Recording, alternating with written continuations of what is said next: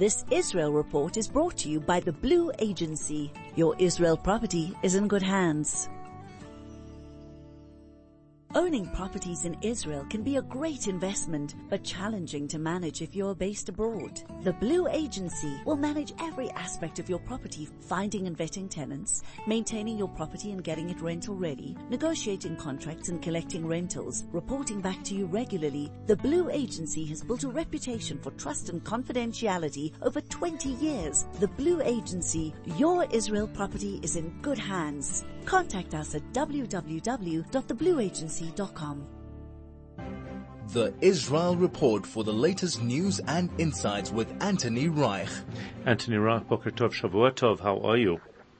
Boker Tov, Shavua Tov, yes. I'm still trying to fathom out the events that took place in Dagestan last night. I know we've got our own issues here on the border, but I have to tell you that what happened yesterday at the airport in Dagestan, and I'm guessing you guys have seen some of the footage and you've also had a chance to digest some of it, but it was a very, very unnerving situation where a group of thugs waited for a plane to arrive from Israel without knowing who was on board or anything about the passengers, and then somehow managed to get onto the tarmac and actually wait for passengers to come off the plane in order to attack them because they flew from Israel. And for me, this is just taking things to a new level in terms of the hatred that we're seeing. I mean, obviously triggered by the war situation here and somewhat given justification, I think, by the war situation here, because everybody's feeling like they have a right to stand up and make a point because of what's happening here in Gaza. And in Lebanon and in Israel and around the region in general. But then the most bizarre statement of all was made, which is that there were negotiations being made with the thugs who'd come onto the tarmac to try and attack the passengers on that plane. Negotiations were being made with them to prove to them that none of the passengers on the plane were Israelis or were Jews, and in so doing to kind of get them to back down from this attack that they wanted to make. That, for me, was kind of the worst situation of all. Why would you negotiate with people like that and try to prove to them that there were no Jews or Israelis on the plane? That seems to me to be kind of the worst possible step. Absolutely. In the event. I don't know whether there were Jews or Israelis on the plane. We know that there were no Israelis injured, apparently, in this whole incident. But it kind of just takes things to a whole new level, both in terms of Russia and in terms of what's happening outside of Israel in response to the war that we're having here. It does indeed. What are the main events from the last few days in Israel, Anthony? So since I last spoke to you guys on Thursday morning, the main event that we've seen is this ground incursion into Gaza. Now, it began really late on Friday into Friday night, and was labeled as not the ground invasion, but simply a ground invasion. And what has transpired since then, there was clearly a change in the war that took place on Friday evening when those troops went into Gaza on the ground, not for the first time during the course of this war, but seemingly for a more permanent visit into Gaza, because what we understood from the previous ground visits into Gaza up until then is that troops had gone in and out. They had sort of made incursions and withdrawn fairly immediately. Once the immediate objectives of that incursion were met, they withdrew immediately. Now what we see is what the military and the government has described as a gradual increase. So I think that what the military are trying to avoid is a major kind of groundbreaking moment when you can say, now, this is the ground invasion. It's happening. They're trying to avoid that moment. And in previous Gaza operations, I remember seeing video footage of soldiers going into Gaza one after the other, video footage of them going through the fence with somebody standing next to the fence holding a Sefer Torah, holding a scroll of the law, and each soldier, as they advance into Gaza, touching the Torah and moving on to battle in a very, very dramatic situation, very moving, but nonetheless very dramatic situation. And I think there's been an attempt to try to reduce the drama just a little bit and just to say, we're just moving on to another stage, just another gradual incursion, another gradual increase, another slight development in the work that we're doing, a slight difference, not a big, major, groundbreaking moment. But there is clearly a different phase in the war right now. We've seen the communications networks in Gaza come down. We've seen soldiers go into Gaza and stay in Gaza, establish some sort of a situation, apparently building some sort of a barrier wall, soldiers trying to find out what's happening within the tunnel network within Gaza. So clearly a new and quite more intensive stage that's going on in Gaza right now. And we're not getting a great deal of report backs as to exactly what's going on. We have had reports that a number of soldiers have been injured, even one or two of them seriously injured.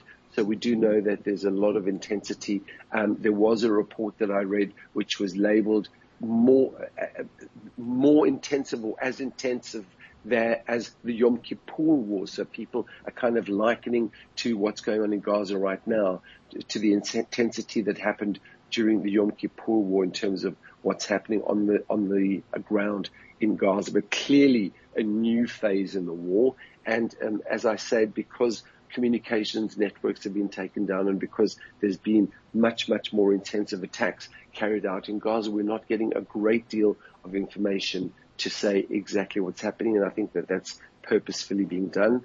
And let's also not forget the northern border, which still hasn't calmed down. Lots of speculation as to whether the attempts to attack Israel on the northern border are related somehow to try to take the eye off Gaza.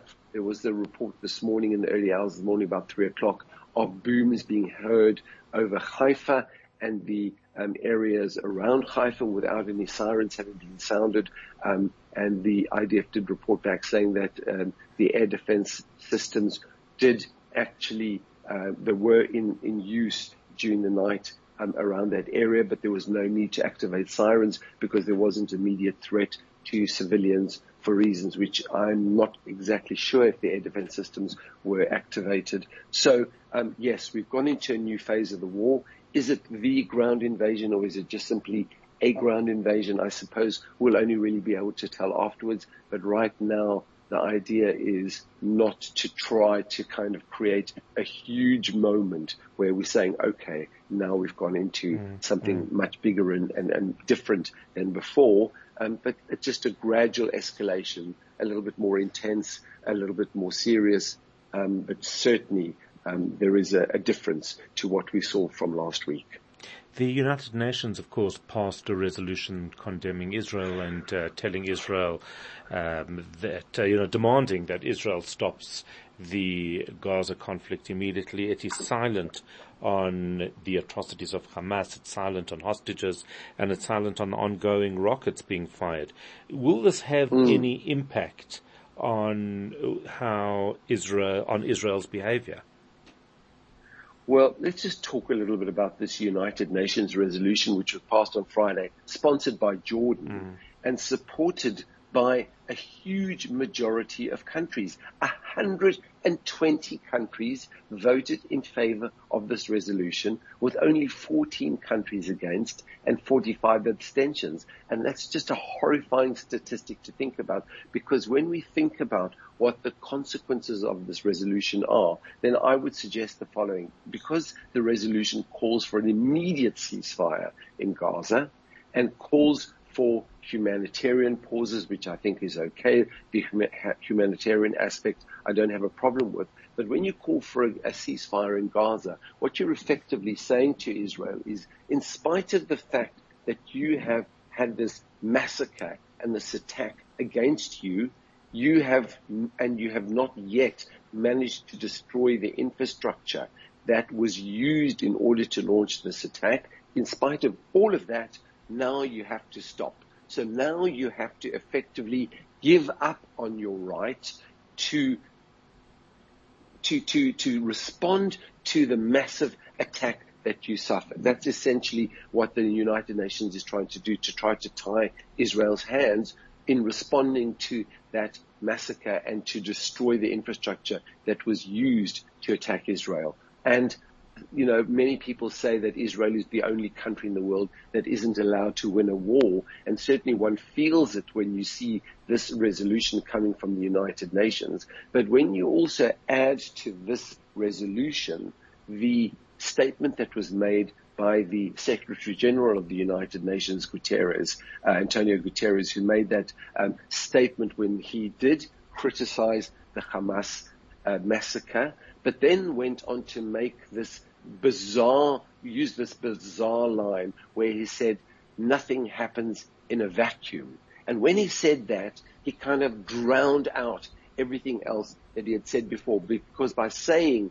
so openly, nothing happens in a vacuum, he almost sounded like he was trying to justify why the attack that Hamas carried out might have had a reason and might have had a justification to it. And so he then went on to make that patronizing second statement, which quoted him criticizing Hamas and castigating the attack. But what I would say to Mr. Guterres is that, Mr. Guterres, when you say that nothing happens in a vacuum, you are right. We all know that nothing happens in a vacuum. But we also understand that the organization that you lead and the United Nations and the statement that you made does not happen in a vacuum either. And we have to understand that there is context to everything. So does this make a difference to what Israel is doing right now?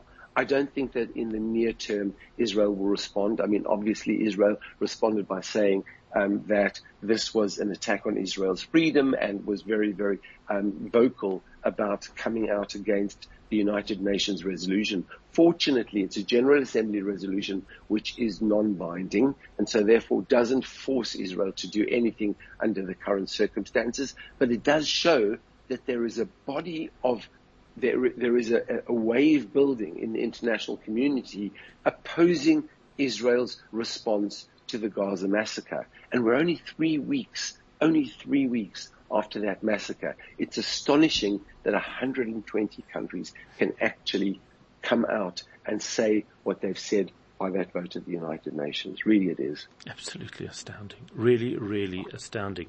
Any updates? In fact, what I wanted to ask you as well was this issue with Netanyahu, of course, the unity government, but then he tweeted blame and then he deleted the tweet. My comment a little bit earlier to listeners is that, well, I think Israel needs a prime minister who doesn't need to delete his tweets. How was that? What was the story there? So he first of all, there was a joint statement that was made on television by Prime Minister Netanyahu. Gantz and Gallant came out making a statement and talking about this new phase of the war and trying to kind of reduce the impact, by saying it's just the next stage. It's not the big invasion, but it is a next stage. And then after all of that, he went on to put this tweet out, which effectively laid blame on the security forces for the massacre that took place. Now, he's clearly trying to prepare the ground for the day after the war, when all these difficult questions are going to be asked and people are going to be held accountable for all the events that took place during the course of the massacre. This was clearly an attempt to begin laying the groundwork. Unfortunately, it backfired on him because Benny Gantz immediately came out saying that during a time of war, we need unity and we need leadership, and this is not it. And he called upon the Prime Minister publicly to withdraw and to apologize, which the Prime Minister did do, interestingly. And so the fact that he actually was willing to withdraw, delete the tweet and apologize says volumes about how inappropriate it was that he put it out in the first place. But what I can tell you from within the security apparatus is that people are furious, are absolutely furious about what the Prime Minister did, and that there is little love lost at the moment between the security apparatus and the Prime Minister's office and his operation. He's really done a lot of damage to the overall relationship that exists between himself and the security forces. And in the end, this is going to cost him dearly. Right now, especially in the Shabak, the head of the Shabak has told his operators to put their heads down and to focus on the job to hand rather than to be worried about the Prime Minister's statements. But I can tell you that it has really affected the morale within the security operators, and there will be massive output. There will be a massive consequence for that particular tweet, even though it has been deleted and apologized for. But unfortunately, that particular matter is not put to bed yet. Not at all, and I think there's going to be a lot of discussion further down the line, no doubt about that. Anthony Reich, thank you as always. It is 8:01. That Israel Report was brought to you by the Blue Agency. Your Israel property is in good hands. Hi, it's Barry Cohen from the Blue Agency. Israel is currently facing one of its biggest challenges ever. All of Klal Yisrael is praying for the safety of our soldiers and the return of the hostages. We hope and pray that our soldiers and security forces will prevail and that they will all return home speedily and triumphant. We hold the hands of our clients and friends who have children serving in Tzahal, who are protecting Israel and Jews around the world. May Hashem protect us all.